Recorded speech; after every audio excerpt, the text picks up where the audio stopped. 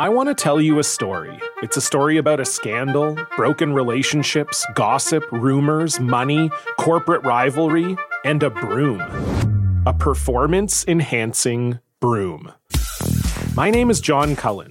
I'm a comedian, podcaster, and for 20 years, I was a semi-professional curler. And I want to tell you the story about how a single broom almost imploded the 500-year-old sport of curling. We felt like we were bringing a knife to a gunfight. It's the story of a superstar and his fall from grace. Well, I was being dragged through the mud. It's the story of two brother entrepreneurs with a dream. I said, that's great news. It's a story of intrigue. I still don't understand why we want to keep his name secret. The full story has never been told, so I'm going to tell it. Broomgate, how a broom almost killed curling. It was a year I'd like to forget. To listen to Broomgate, search for Broomgate in your favorite podcast app. That's all one word, Broomgate.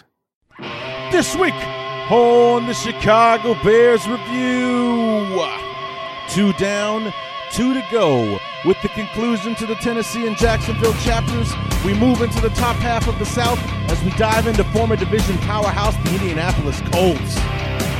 Can the Colts reclaim the division, or will they fail to get their crown back? Josh Wilson from Stampede Blue joins us for another AFC South preview episode of the Chicago Bears Review.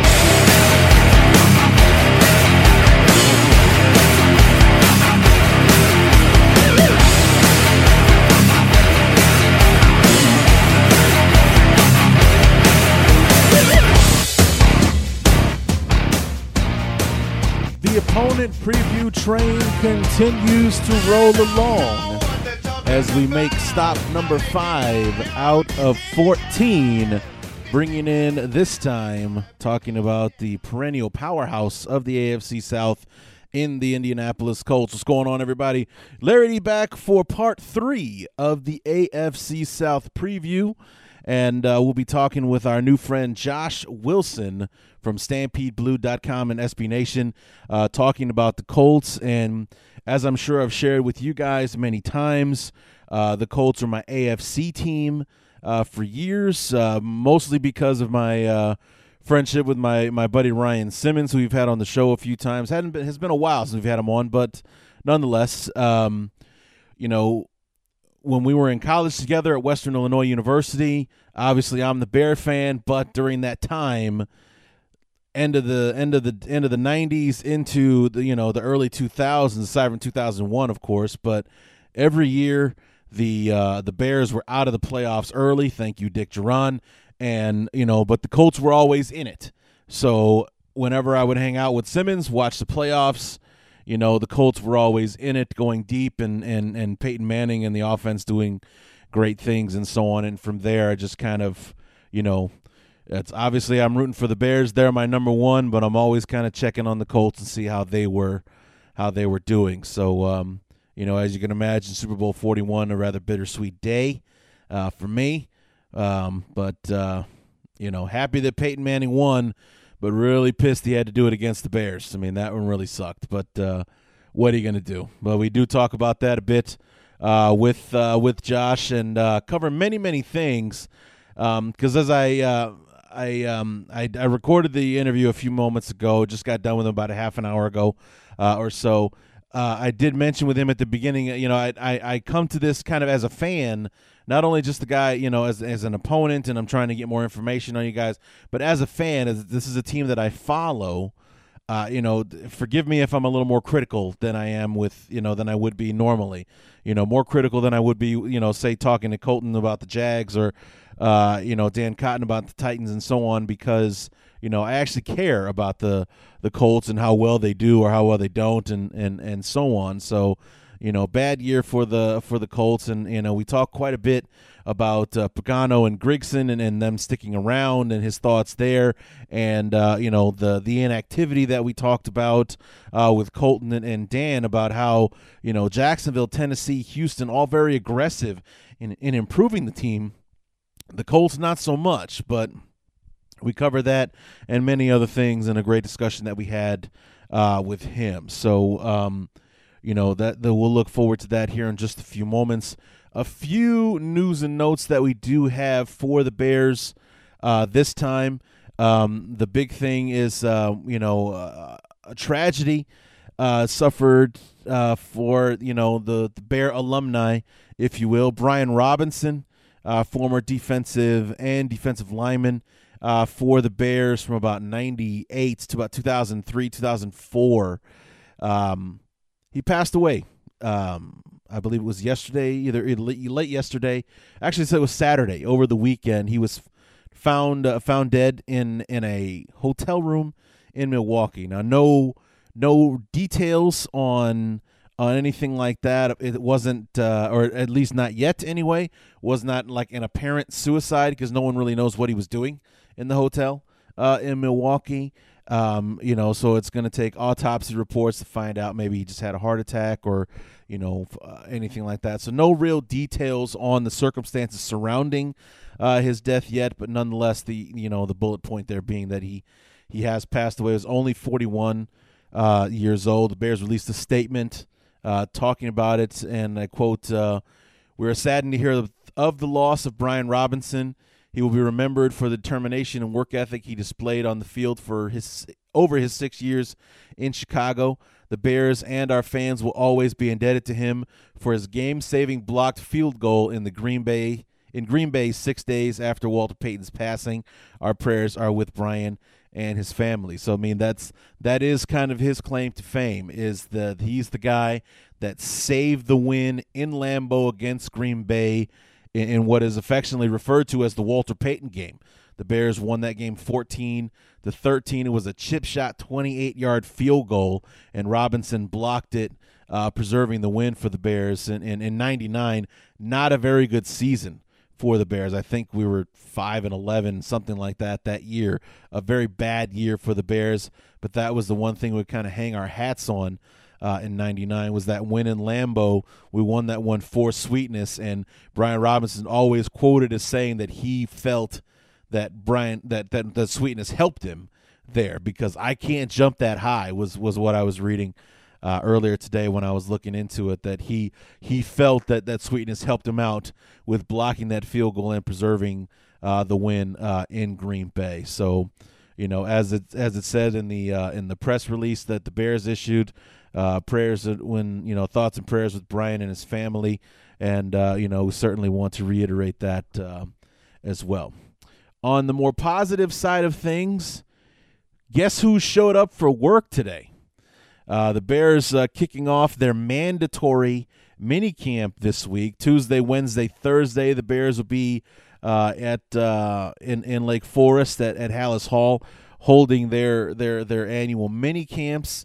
Alshon Jeffrey, as promised, showed up despite contract negotiations and such kind of being stalled out and whatnot. He did report, so he will be practicing with the team this week during their 3-day mini camp, so everyone can relax now. He wasn't there for the OTAs. Those were voluntary, and granted, 99% of the team was there, but Alshon was not. He's training in Florida, preparing for the season and whatnot. When he was supposed to be there, when it was mandatory that he did attend, he's there. He has signed his tender. He's with the Bears for 2016, working on a long-term deal. We'll see how that happens and what happens with that. But he said he would be there when it was mandatory to be there. He is a man of his word. He has shown up, so everyone can just calm down now. Alshon is in camp at the. There's no distance too far for the perfect trip. Hi, checking in for... Or the perfect table. Hey, where are you? Coming! And when you get access to Resi Priority Notify with your Amex Platinum card... Hey, this looks amazing! I'm so glad you made it. And travel benefits at fine hotels and resorts booked through Amex Travel, it's worth the trip. That's the powerful backing of American Express. Terms apply. Learn more at americanexpress.com/withAmex. We're driven by the search for better. But when it comes to hiring, the best way to search for a candidate isn't to search at all. Don't search. Match. With Indeed. Leveraging over 140 million qualifications and preferences every day, Indeed's matching engine is constantly learning from your preferences. So the more you use Indeed, the better it gets.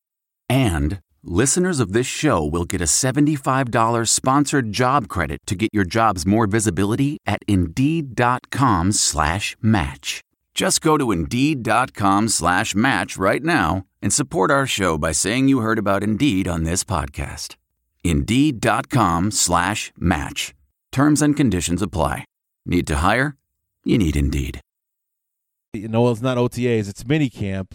So as the team basically assembles together really for the first time, Alshon is there as promised. So some interesting contracts have come out in the last couple of weeks. Keenan Allen, who was drafted, I think, just a year after Alshon, signed a new extension with the Chargers, averaging about $11-12 million a year. There was another young receiver around the same time that just signed a contract extension with his team as well, kind of in that range, and saying that maybe it could serve as a blueprint for how the Bears want to approach their negotiations with Alshon as far as the per year in the contract that they're going to put out there. It was Robinson Allen Hurns, I'm sorry, for the Jaguars. That was the other one, about $10 to $11 million a year in his extension. I think they all entered the league around the same time. I think Allen came in 2013. Obviously, Alshon was drafted by the Bears in 2012. So, see if that kind of helps move things along with the Bears and Alshon as far as getting that long-term deal put together. So. And then finally, the other interesting thing that I read today was an article about Jermaine Gresham, a tight end drafted years ago by the Cincinnati Bengals, spent last season with the Arizona Cardinals. The Bears brought him in for a visit. They were talking to him about a deal, offered him a 4-year deal worth $23 million, $12 million guaranteed, and he turned it down to take a 1-year deal for $3.5 million in Arizona.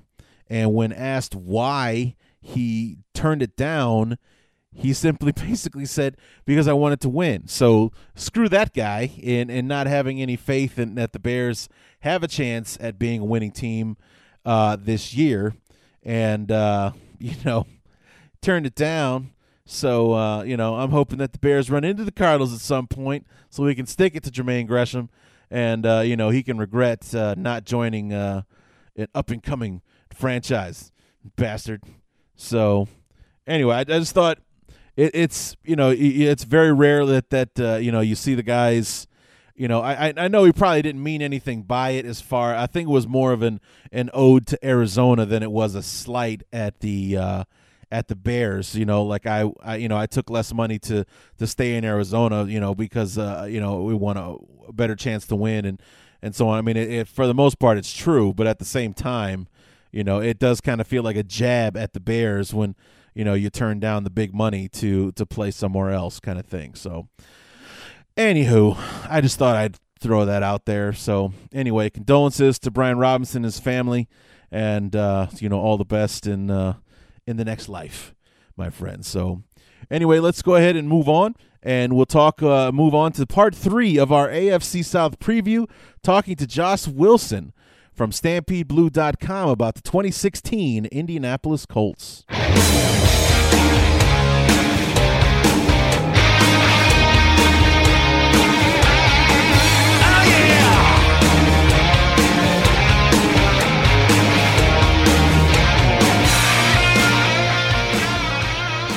So here we move on, and we now have representing the AFC South former division champions, the Indianapolis Colts, Josh Wilson from Stampede Blue on SB Nation. Josh, thanks for being here on the show. Oh, absolutely. It's my pleasure. Thanks for having me on. So, as we do with all of our, new guests that we have on the show, since we haven't had you on before, just want to know how long have you been a Colts fan? And one thing I always ask the guys that I talk to from SB Nation, where are you living? Because it seems like last year at least, whoever I spoke to was not in the market of the team they were actually covering. So I just wanted to know if you were the exception to that rule, or, are you also outside of the Indy market rooting for the Colts? Well, I've been, I grew up a Colts fan, so I've been around the team, rooting for the team for as long as I can remember. So it's just kind of second nature to me. And I'm not directly in Indianapolis, but I am probably closer than most of the other writers because I'm just a couple hours away from Indy. So I still live in Indiana and all that. So definitely within driving distance, and I'm down there for training camp and some other events too. So I'm definitely around the team some and closer than some other people. So I'm within driving distance for sure. You're at least in the Indianapolis market. Yes. Great. Now, my dad is actually moving from the Chicagoland area to Hobart, Indiana. Is that anywhere near you? I don't recognize Hobart, but okay. Yeah, I'd never heard of it either. But that's my stepmother got a job right there on right on the eastern border of Illinois. My dad's been dying to get out of Illinois for years, so they're moving just across the border in Indiana. So Hobart is the name of the town they're going to be moving to. So just thought I'd throw that out there. Now, this is a show that I've been looking forward to because I remember, and I think I told you in our emails leading up to the show that the Colts are my AFC team. Now, I go back to the Colts way back to the early Peyton days when I went away to college. My best friend at school, his name is Ryan Simmons. He has been a Colts fan pretty much most of his life anyway. And unfortunately for me, as a Bears fan, when the regular season ended, so did the Bears season as well. But it always managed to be that the Colts were always in the playoffs, so I would always hang out with Simmons and watch the Colts games to see this amazing quarterback named Peyton Manning doing his thing with all those great things they used to do on the offense and so on. So, I've been looking forward to this show because I'm also not only am I an opponent, but I'm a fan of the team. I've been to Lucas Oil a few times to see the Colts play and such. So, I'm coming at this as a fan of the team as well. So forgive me if I'm a little bit more critical than I would be if, I wasn't or, in the past and such. So I just kind of wanted to throw that out there for you. Okay. I do kind of bleed a little bit of the blue and white with the Colts as well. So that being said, 2015 was supposed to be a Super Bowl year for the Colts because a lot of people, including myself, thought that they were going to be the team in Santa Clara playing for the Super Bowl last year. But what was Super Bowl aspirations turned out to be an 8-8 season. And just give me your thoughts on how that all unfolded last season. Yeah, it was definitely a massively disappointing year for the Colts. Just all around, like you said, starts with Super Bowl expectations, ends with 8-8 season, missing the playoffs. And just a whole lot of uncertainty. So I think it can really be pinpointed to really one main area, and that's Andrew Luck. I think we all thought he was going to take that next step, continue to progress. I mean, I think it's easy to forget, just in 2014, he broke Peyton Manning's Colts franchise record for single-season passing yards and led the NFL in touchdown passes. So I think it was reasonable to expect that he would take that next step into possibly MVP consideration. And if that had happened, I think the Colts could have been a playoff team and definitely could have maybe won a couple playoff games like they have in past years. And so I think it all starts with luck because what we saw from Andrew Luck last year was completely different than what we'd seen the previous few years in that he didn't look confident in his arm. He looked like he was playing injured at times when we found out that he was dealing with a lot of injuries. And then he just made some real stupid decisions. And, we've seen those at times from Luck, but they just happened much more often last year. And the turnover issue really became front and center. He turned the ball over 13 times in 7 games, and then obviously missed 9 games due to injury. And so I think really it all comes down to Andrew Luck. I think the expectations for the Super Bowl were there because of the expectations that Luck would take that next step and continue to improve. And so the fact that he didn't, and the fact that he had his worst year as a pro, missed time due to injury, and when he was playing didn't look that great, I think that is enough to explain away an 8-8 season. But then on top of that, you just have a roster that top to bottom didn't play out the way most thought it would. And the veteran additions didn't contribute. The talent overall wasn't great. And then when you subtract Luck, who had really carried that team, it just went to a mess. And then on top of that, of course, was the drama with Chuck Pagano and Ryan Grigson in the front office. And all of that adds together for a very disappointing season. But again, I think it comes down to luck at the heart of it.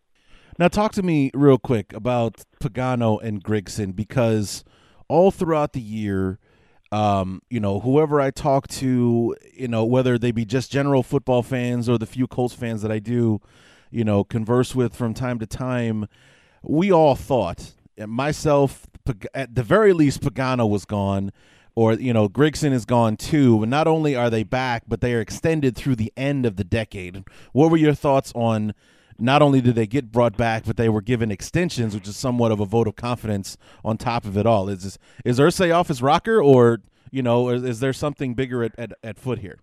Well, it was a stunner. I mean, I had the article all written of Colts fired Chuck Pagano and was sitting on my computer the day after the season ended, ready to publish. And all of a sudden, end of the day, Colts come out and say, actually, we gave him an extension. I mean, it was a stunner to everyone. And even coming into the year, there's a lot of talk about the tension that was there between them. And it seemed, the only way we can say for sure if Pagano loses his job is if the Colts miss the playoffs. It seemed like a possibility that wouldn't even happen, or was too outrageous to even suggest, but then it happened. And instead of firing Pagano, and really the question wasn't even, are the Colts going to fire Pagano, was, are they going to get rid of Grigson too? And so then they come back and extend them both, and I think that was a stunner. I think the extension for Chuck Pagano is absolutely a vote of confidence, the fact that it was a 4-year extension. But at the same time, his contract was up, so if Jim Irsay wanted to keep him, he was going to have to give him an extension. And so I think that's part of it. And then the fact that he extended Grigson as well to run in accordance with Pagano's. So now Grigson has 4 more years left on his deal too. I think that is really suggesting that Grigson and Pagano are tied together now. And if they can't find a way to work it out, because there have been issues between the two of them. There have been issues with the way the team's been built, or with times they disagree. And so I think that's also a message to both of them that says, look, Jim Irsay is like, I'm giving you a vote of confidence right here. They have more job security at this point than I really think they've had since their first year, since they were first hired. But it's also a statement that if you can't work it out, you're both tied together right now. Your contracts run together. It's up to you. And if you guys can't figure it out, you're probably both going to be gone. Right, because these aren't, for lack of a better term, these aren't your daddy's Colts anymore. Because when it used to be, this was a team loaded with, Pro Bowl players or household names, Reggie Wayne, Marvin Harrison, Dallas Clark, Peyton Manning, obviously. On the defense side of the ball, you had, Bob Sanders and Dwight Freeney, Robert Mathis, and so on. Now, Mathis is the only guy that's still around, but for the most part, when it comes to the Colts, the conversation begins and ends with Andrew Luck. It's really like the only name you have to hang your hat on these days. So it's a much different team than it used to be back in the quote-unquote glory days of Manning and, Bill Polian leading that team and so on. Yeah, definitely it is. And like you said, the talent overall on this team, this year's team, is a far cry from those Peyton Manning era. And so you have the quarterback in place, and obviously what Peyton Manning did, it's going to be hard to replicate that for Andrew Luck, no matter how good he is. But outside of that, you really don't have as much blue-chip players. I mean, you could talk about T.Y. Hilton, who's made a couple Pro Bowls, talk about Vontae Davis, the same, with a couple Pro Bowls as well. Robert Mathis is obviously a name that people know. He's getting older, but, so you have some of those guys, but they're not all over the roster. And for the most part, you have a few guys that are like, okay, you can kind of, like you said, hang your hat on them and say, these guys will be around for a while. And then most of the others are either developmental guys or guys you have hopes for, or just stopgap players as you wait to address that need and address others instead. So it's not that overall talent level that I think we saw, especially on the offensive side of the ball during the Peyton Manning days. Right. Now, before we talked, I was online and I was looking at the transactions for the Colts, through the 2016 calendar year, and a lot more subtractions than additions as far as the personnel on the team was concerned. But what I was really surprised by was, like, okay, they brought back Pagano, but did they fire everyone else? Because I saw more transactions as far as names with coaches and positions and so on and so forth with that than any other, we signed this free agent or, anything like that. How many coaches actually survived the 2015 season? There were very few that of the coaching staff that's back other than Chuck Pagano. There are a couple of assistants, but for the most part, the entire staff is different. They've got a new defensive coordinator. Their offensive coordinator was Rob Chudzinski, and he was promoted to the interim coordinator last year. So they took the interim tag off of him. So even then, he's one of the few that's actually returning and has experience with the Colts, because most of the staff was fired and brought in anew. And so, it's speculation on my part in terms of why that was, but I wonder if part of it is that Jim Irsay realizes, and Chuck Pagano and Ryan Grigson realize too, that they need better coaching. They need to better play from their players and the guys they bring in. But Chuck Pagano's biggest strength is leadership, and he's really good at connecting with players and leading a team. And so my guess would be that they're bringing in guys that they trust more with X's and O's to fill out the assistant roles, while letting Pagano kind of be the leader of the staff and the leader of the team, which makes sense to a certain degree. But certainly the coaching staff looks almost entirely new outside of the head coach this year. Right, because you now have, including Pagano, you got 3 head coaches on the staff that I'm counting. Because Joe Philman's the new offensive line coach, and as I see here, assistant head coach. And you also, Chudzinski, even though he just had a cup of coffee with the Browns, was a head coach himself as well. And speaking of Chudzinski, it was kind of from what from my side and, from my buddy Simmons that, is the Colts fan, a welcome move that Pep Hamilton was let go midseason as the offensive coordinator. Yeah, I think it was a change that probably needed to happen, and that's nothing against Pep Hamilton, and I think he's a very smart rising coach, and I think he will still have success in the NFL, but it just wasn't working with the Colts. And especially last year, you saw he wasn't adjusting well to some of the changes that were going on, and just a whole lot of things that just you just saw it needed to change. And I think with a guy like Rob Chudzinski, who was the assistant head coach, with him sitting right there, there was always going to be that pressure to promote him to the offensive coordinator, especially when things weren't going well for Pep Hamilton. And so I think when you see Pep wasn't really adjusting well to some of the changes, he wasn't his play calling wasn't great. He was very conservative and stuff like that. So I think overall the change just needed to happen. That's nothing against Pep Hamilton, and I think he did a fine job in 2014. But sometimes those changes just need to take place in order to provide a spark. And I think that's what the Colts did, especially since Pagano was fighting for his job, and he knew he needed to do something. And so he promoted his friend, Rob Chudzinski, to offensive coordinator. And we saw some success there, especially his first game with Andrew Luck healthy. They beat the Broncos, and it was Luck's best performance of the year. So there is some hope there that Chudzinski is the right guy. And I do think it was probably the right move to move on from Hamilton, even if the timing was kind of questionable. He was fired on a short week. They played a Monday night game. He was fired on Tuesday. They played the Broncos on Sunday and had a bye week the following week. So it was kind of surprising timing, but the move overall, I think, was one that probably needed to happen.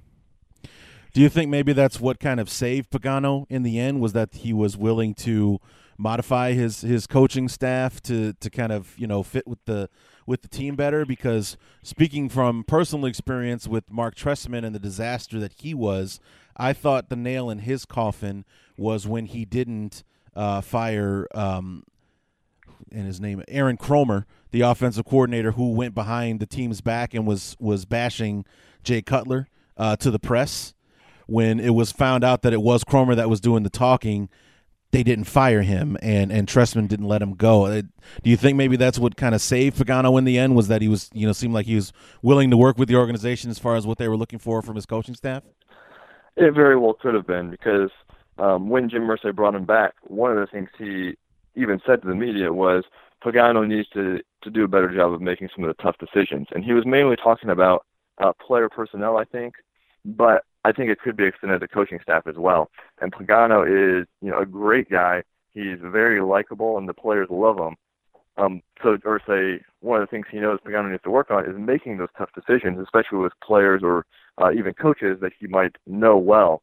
And so I think that it could have factored in where if Pagano was willing to fire Pep Hamilton, it could have sent that message. I'm not sure if that really saved his job per se, but I do think it could have played a part if that's really some of the criteria that Jim Irsay was looking for is those tough decisions, which it sounds like it might have been. So we move on to the off season, past all of the coaching shuffling and whatnot. Now going into this off season after the 2015, we talked very briefly before we started the interview about how the whole division itself, the season did not go very well. It was, the Colts were 8-8. The Texans barely win the division at 9-7, and they are blown out of the water the week after in the wild card round with Kansas City. So it looked like all four teams going into the offseason had big moves to make. Now you look at what Texans did, big moves with signing Brock Osweiler. They were active in free agency, and they seemed to improve very well in the draft. The Jaguars and the Titans making all of their moves in the draft and in free agency, especially the Jaguars. The Colts were kind of inactive. Did they feel like maybe that health was the biggest reason that they didn't succeed in 2015? Because they kind of seemed to be, going with the girl that they brought to the dance kind of thing, as opposed to being active in free agency to kind of fill up the holes where things went wrong last year. I think there's really two aspects of it that why the Colts were a little less active in free agency this year. One is because they realized that it all revolves around Andrew Luck for them. And so the fact that they're getting Andrew Luck back in a certain way is the biggest addition any AFC South team had this offseason.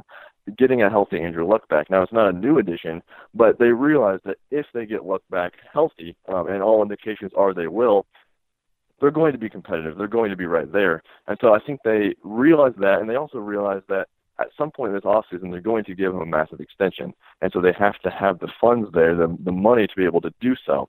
So I think that was one aspect of it. And the other aspect was a change in philosophy from Ryan Grigson. You see, last year, he goes out and signs a bunch of veteran players loading up for a Super Bowl run. It was really Super Bowl or bust for the Colts last year, and everything fell apart. This year, they're shifting that philosophy in terms of a more long-term approach. They're building for depth. They're trying to develop players. They're trying to get younger guys, coach them up, and have them turn into playmakers. That's their whole idea this offseason. So they were much more meticulous about their moves, especially about getting younger. And so I think you see, one, that they know getting Luck back is going to be bigger than any move they could make.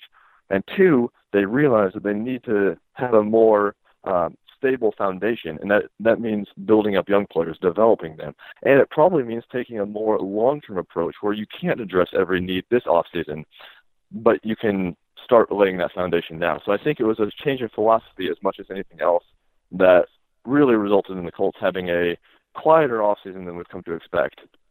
Yeah, and I guess it would also kind of be like a return to philosophy, because the Colts have never been, at least in my time in following the team, have never really been a big free agency type team. They are very much a build from within. I mean, Reggie Wayne, Dallas Clark, Marvin Harrison, Peyton Manning, Joseph Adai, all those guys were draft picks. Those were guys that were, that were brought in and developed in the long term. So I guess in more of it's a return to philosophy more so than change of philosophy, right?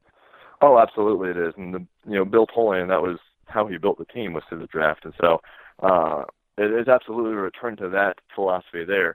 But it's new for Ryan Grigson, and I think part of that is because he had so much money to spend and so many holes to fill when he first arrived, and then immediate success means that you expect more immediate success. And so it was that cycle there of he kind of had to spend free agent money. But so, yeah, it's definitely a return to the philosophy of the Bill Polian days, and I think that's probably a good thing. Now, going back to Luck, as well as he's played pretty much since the beginning when he came in, making the playoffs every year of his career except this last season. Even before then, regardless of how well he was playing, offensive line always kind of appeared to be an issue. He just managed to keep himself out of trouble in order to do it. But considering the O-line has been a problem, or at least a a nuisance, for the team. Did it really take Luck suffering, possible, like life-ending injuries with, lacerated kidney and so on and so forth for Grigson to snap out of it and really address the offensive line? Or, what do you think the problem was there? Well, he's tried to address the offensive line in the past few years, and the key word is tried, because he's tried and failed to do it. He's brought in players that just didn't work out. And so I think really Luck's injury, even though the lacerated kidney wasn't really a result of the offensive line, right, as much as it was just a football play, I think that sent a wake-up call to the entire organization, from Jim Irsay to Ryan Grigson to Chuck Pagano to all of those guys, that we need to protect Andrew Luck. And whether that was the offensive line's fault or not, they realized he's been the most hit quarterback in the NFL since he arrived in 2012. They realized that he gets hit all the time. And even you look at the Broncos game before he got injured, he was getting hit over and over. And obviously the Broncos defense was outstanding last year. But yeah. I think the injury to Luck, and then multiple injuries, he had a shoulder injury earlier in the year that caused him to miss a couple of games, and he had a rib injury. The multiple injuries, I think they realized that this guy is not as indestructible as we thought. I mean, he withstood so many hits in the first 3 years that it kind of felt that way at times. Because you go from Peyton Manning, who never missed a game until 2011, to Andrew Luck, who, despite all the hits, just kept on getting back up and playing well. I think you kind of got the sense that this guy is as tough as they come. He's indestructible. And so I think last year was a wake-up call to the whole organization that he can get injured, and we have to protect him, or else our season's going to derail just like it did last year. Right. So you address the offensive line. In the 8 draft picks that the Colts had, you draft 4 offensive linemen. Top of the bill is Ryan Kelly, the center out of Alabama. Are they hoping that he's going to be Andrew Luck's Jeff Saturday? Yeah, that's the hope, and they've even mentioned that comparison. I mean, it's pretty obvious considering the franchise, and they've mentioned it as well. And it's kind of rare for a center to be drafted in the first round, but when they are, it normally work out, and I think Ryan Kelly is one of those guys who was definitely worth the pick for the Colts, because the center spot's been the worst position along the offensive line for really ever since Jeff Saturday left the team following 2011. Right. And so I think you get Ryan Kelly, you get a guy who should be a very reliable starter for you for a decade with Andrew Luck, and that's really all you could ask for with that pick. So I think that the expectations are super high for him, and I think, like you said, the Jeff Saturday, Peyton Manning comparison is what they're hoping for with Andrew Luck and Ryan Kelly. Right. Now, as far as, the offensive line is concerned, aside from Anthony Costanzo, it pretty much appears to me that it's kind of an open season on the offensive line. So how in the mix are the other offensive linemen draft picks as far as, possibly playing? You had one in the 3rd round, LaRaven Clark, and Joe Haig, the offensive tackle for North Dakota State that was protecting Carson Wentz for a few years. Are these guys at all a threat to be playing this year, or are they just quality depth and developing young talent?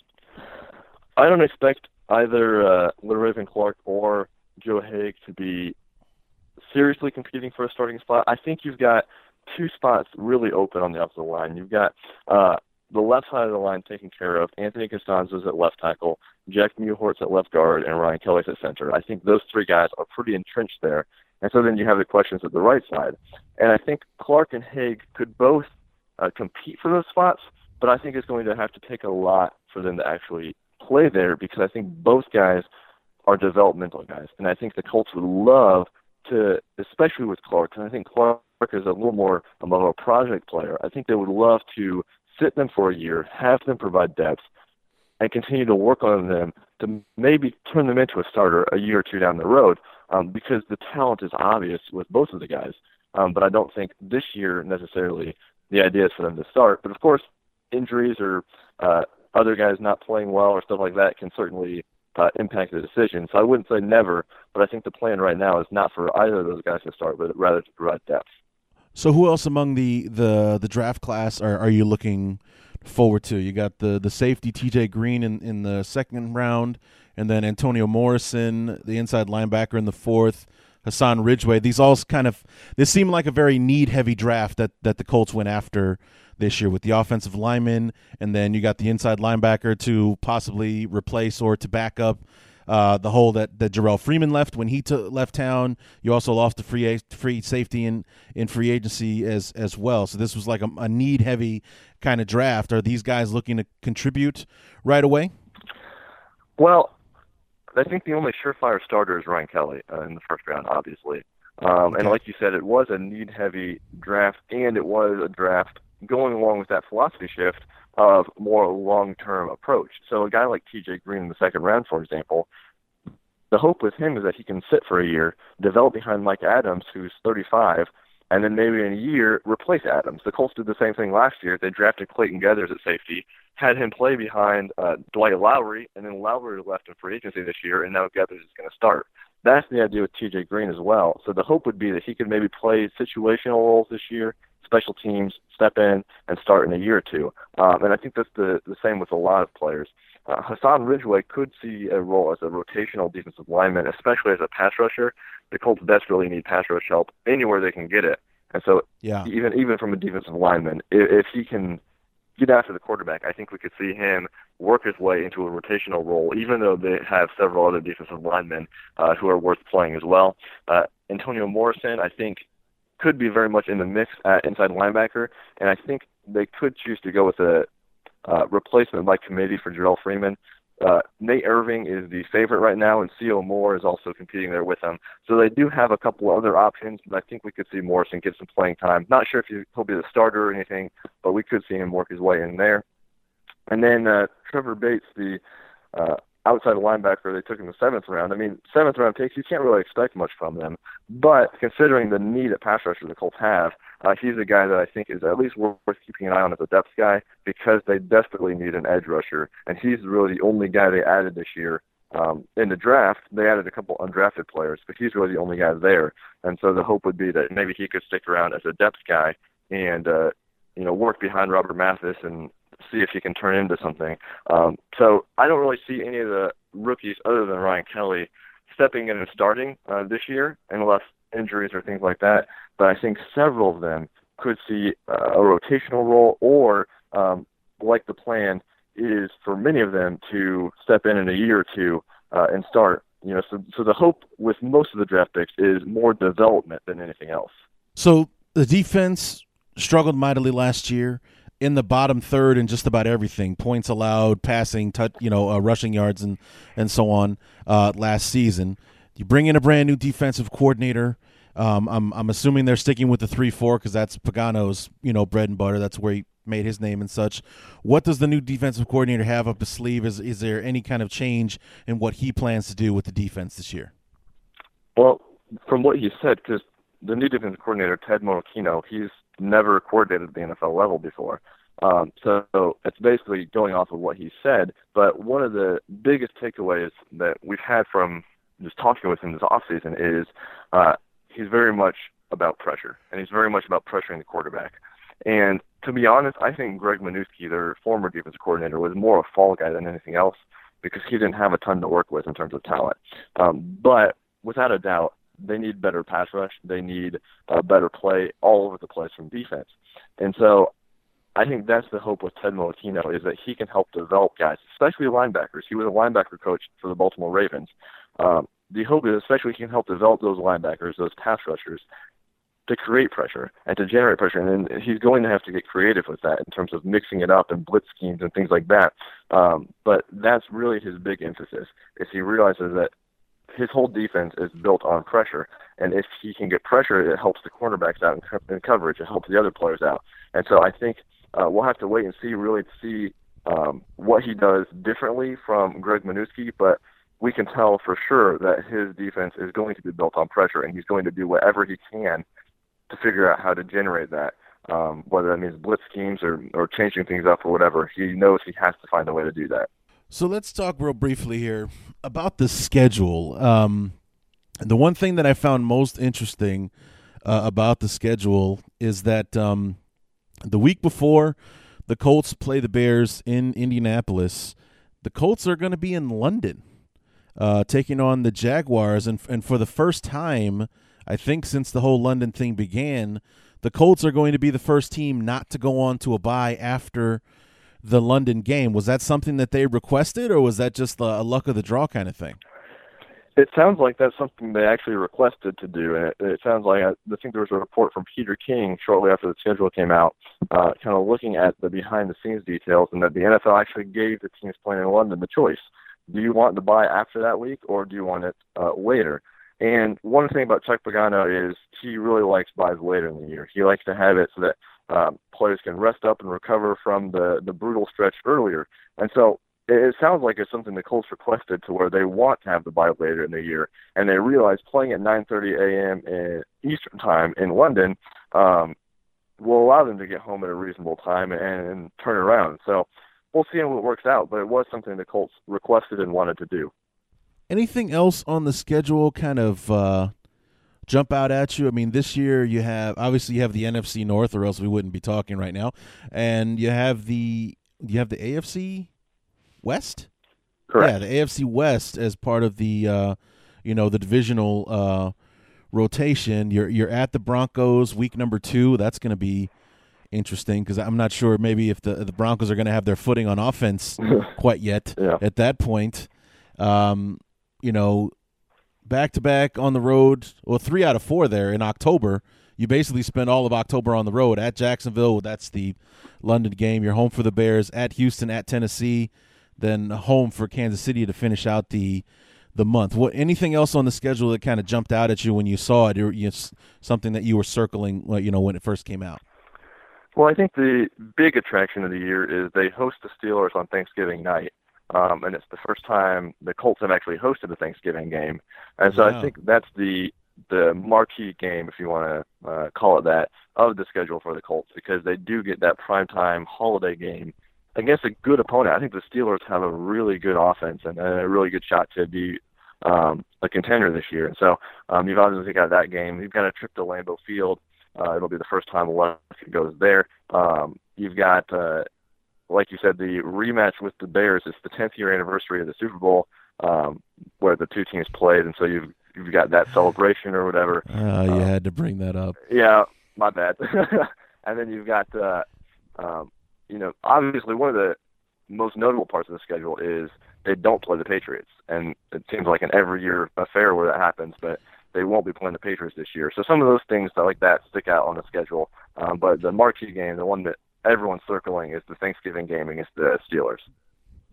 You're right. I did not notice that, or that it's one of those things that when you look, you're not necessarily looking for what's not there. That's true. That this is the first time that either the AFC East wasn't part of the rotation, or the Colts and the Patriots didn't finish in the same spot, so they end up being the same place opponents with each other, like they ended up being. I did not notice that New England wasn't on the schedule. That's very true. Yeah, I think the last time they weren't on the schedule was 2013, and they ended up meeting in the playoffs. So they've played every year since 2002, 3, 4, somewhere back there. It definitely goes way back. Yeah. It's been a while since they haven't played each other for sure. It's an annual thing, the Brady Manning Bowls and so on and so forth. So now, just on like we're saying, the division as a whole, 2015, not very good. You could have an argument about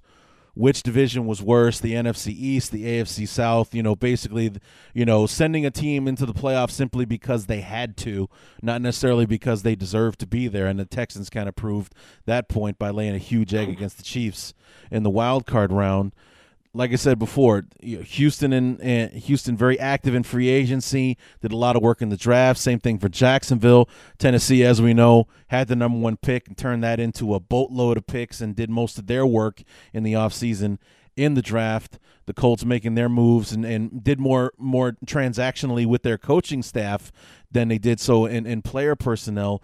What do you think the outlook is for the division as a whole going into 2016?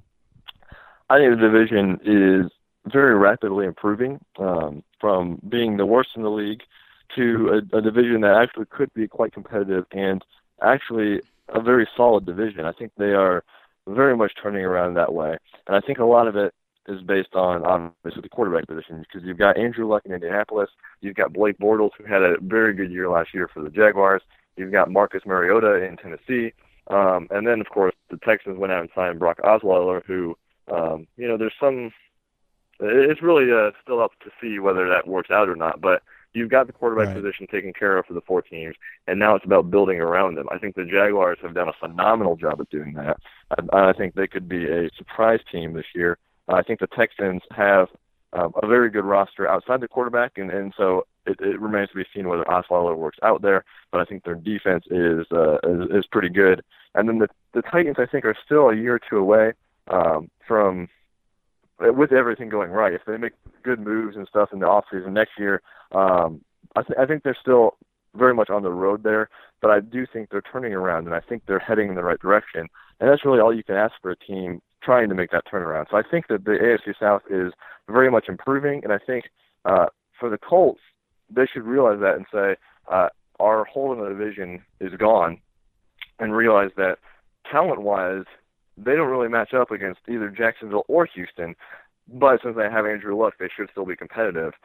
So that might keep them competitive this year. It could even win the division for them. But in terms of a long-term approach, they realize they have to build the talent to compete with those teams long-term, because I think both the Jaguars and the Texans are looking pretty good and turning around, and then the Titans are even on the road there. So the division is certainly improving very fast.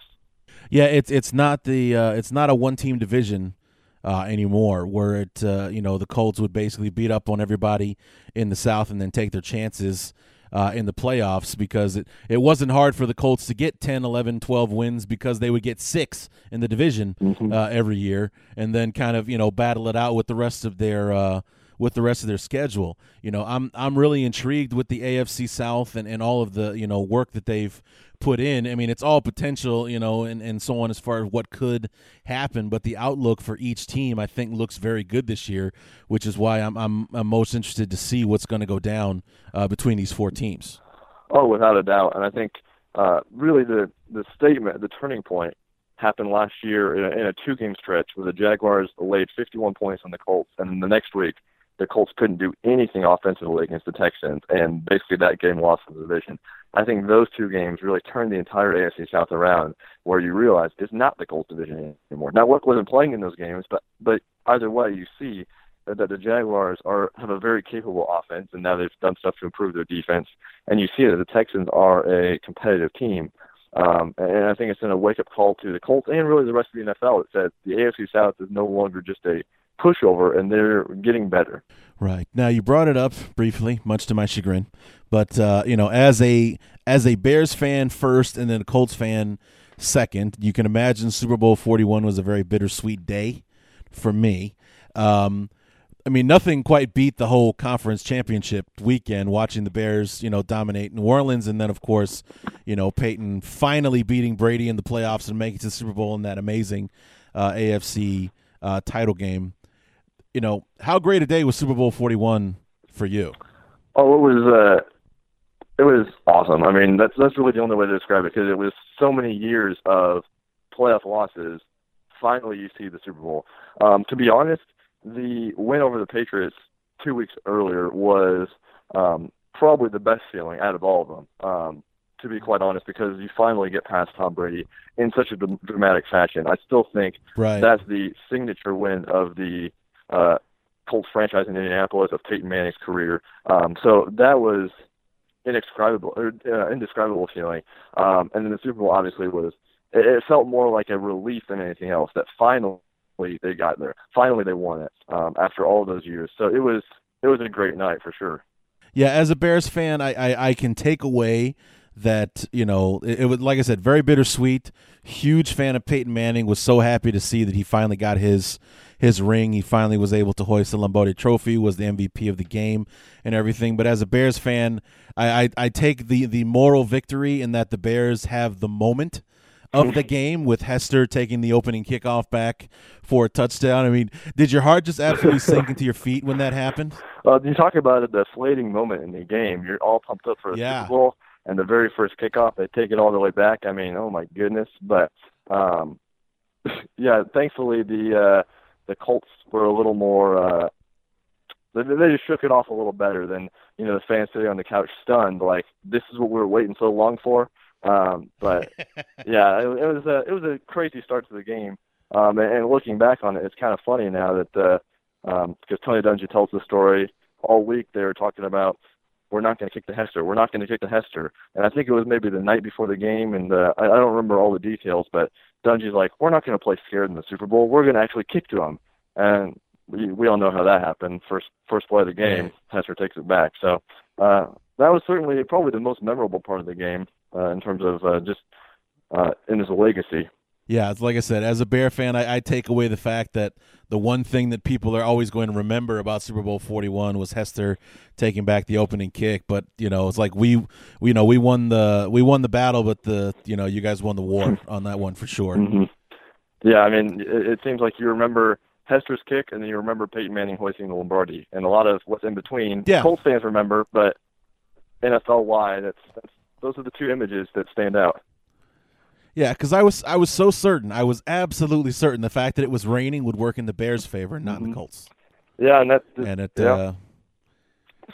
up kind of being the other way around. The Bears were the ones that couldn't hang on to the ball and slipping and falling and so on and so forth. So it ended up being just a mess for us. Yeah, I think that speaks to just the preparation of Peyton too, because he worked all week preparing for the rain. And I mean, the Colts didn't play a entirely clean game in that game either. They turned it over some too. So yeah. I mean, and they won that Super Bowl in the playoffs on defense. So that helped that their defense was actually playing well then.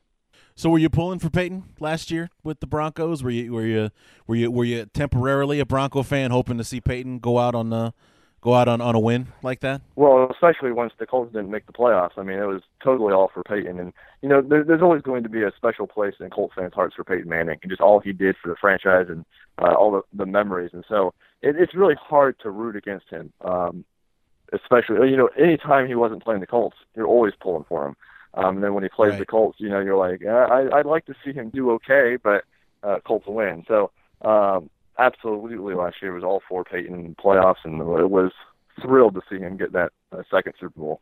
So that game where Peyton came into town, where he was needing, the one win to beat Brett Favre's record last year, and that even though that's the game that luck went down, Peyton and the Broncos lose that game and doesn't get his record. And I think it was the next week against the Chiefs that he had that disastrous game and got benched and so on. So he actually had to wait until the Super Bowl to get his next start and win, to finally break that record. But kind of had to be one of those days where we're rooting for the Colts, but it wouldn't be the worst thing in the world if Peyton were to set that record here in Indianapolis. Yeah, and I think there was a couple other records riding on that game too, and it's it would be great to see him set those things in Indy in front of the home crowd and all that. I mean, that would have been cool to see him set the records where he had so much success. But it wound up that he didn't play overly well, and Luck played incredible, and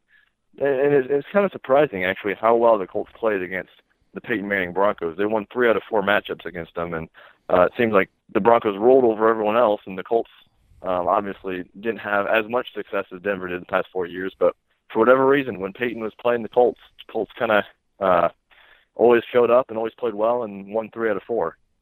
I think, Josh, that's going to do it for us. It was really great having you on the show. Look forward to having you on if we can swing it to because I always have my guests back on the preview show the week of the Bears and the Colts playing in Indianapolis this year. Absolutely, we'd love to do that. All right, so it's StampedeBlue.com, correct? Correct. And where can we find you on Twitter? You can find me on Twitter at Josh Wilson SB for Josh Wilson Stampede Blue, obviously. So you can follow me there and have a lot more insight there, and then on the site as well. Do you guys have a podcast for Stampede Blue or no? We will probably have one this year. We used to have one, and then we took a year or two off, and we're probably going to be bringing it back this year. Okay, great. So look forward to that. Look forward to having you back on the show. And the other 16 weeks of the season, I wish the Colts all the best. But that 1 week when the Bears come to town, I hope you guys crash and burn and we come out ahead. That's absolutely reasonable. Can't ask for anything else. Josh Wilson from Stampede Blue talking about the Colts going into 2016.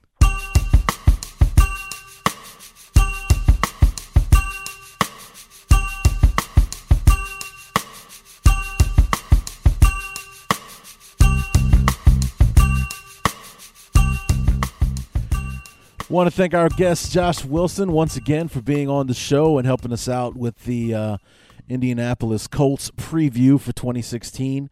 As you've heard me mention with all three shows so far, and I will once again when I talk to Brett Coleman for the Texans later this week, that, this division really is one of those, if I had to lay out like my top storylines into 2016, one of the top storylines for me would be this division in general. The Texans, the Titans, the Jaguars, and the Colts. It was a joke of a division last year. A lot of work needed to be done in all four teams. As you heard me mention with Josh, that the Texans, the Jags, and the Titans really went to work on making improvements and adding players and so on and so forth. The Colts, for lack of a better term, kind of resting on their laurels, getting a healthy team back together, working through the draft and so on, and rebuilding their coaching staff, as you heard Josh and I talk about. Pagano pretty much, a big surprise that he stayed, but then basically no one else did along with him. So, I mean, it's like you can stay, but everybody's got to go is kind of what the approach appeared to be. And he stuck around and has basically an entirely brand new staff behind him. We'll see how that works out for the Colts. But, how this division shakes out really is going to be one of those things you want to keep your eye on in 2016. And how serious a contender will the AFC South representative be in the playoffs this year, as opposed to kind of a placeholder is all they were last year, simply going to the playoffs simply because somebody in the division had to last year, and see how that all works out for the South. Will the Titans and the Jags make the strides that their moves and their transactions and stuff, hope that they will be? Can the Colts reclaim their glory? Will the Texans be able to maintain what they started last year by winning the division, finally winning a game in Indianapolis, and so on? So, we'll have to wait and see. So come back in a few more days when we wrap up the AFC South once and for all with the first place finisher. We managed to be able to do it according to plan. We had the Titans who finished last. Then we had the third place finisher in Jacksonville.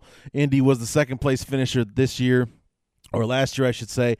And going into this season, the defending AFC South champion Houston Texans are up next as we wrap up the AFC South, and then we move on to the NFC East. Got a decent collection of people that we're going to be talking with about the NFC East, and then we move on to the NFC North and wrap up with our beloved Chicago Bears. So we got 5 down, 9 more to go, so come back in a few days. We have Brett Coleman from SB Nation to talk about the Houston Texans. Wow, did I blow that? Wow. Talk about the Houston Texans next time to wrap up our fourth and final part of the AFC South preview. So until then, my name is Larry D, and this has been the Chicago Bears Review.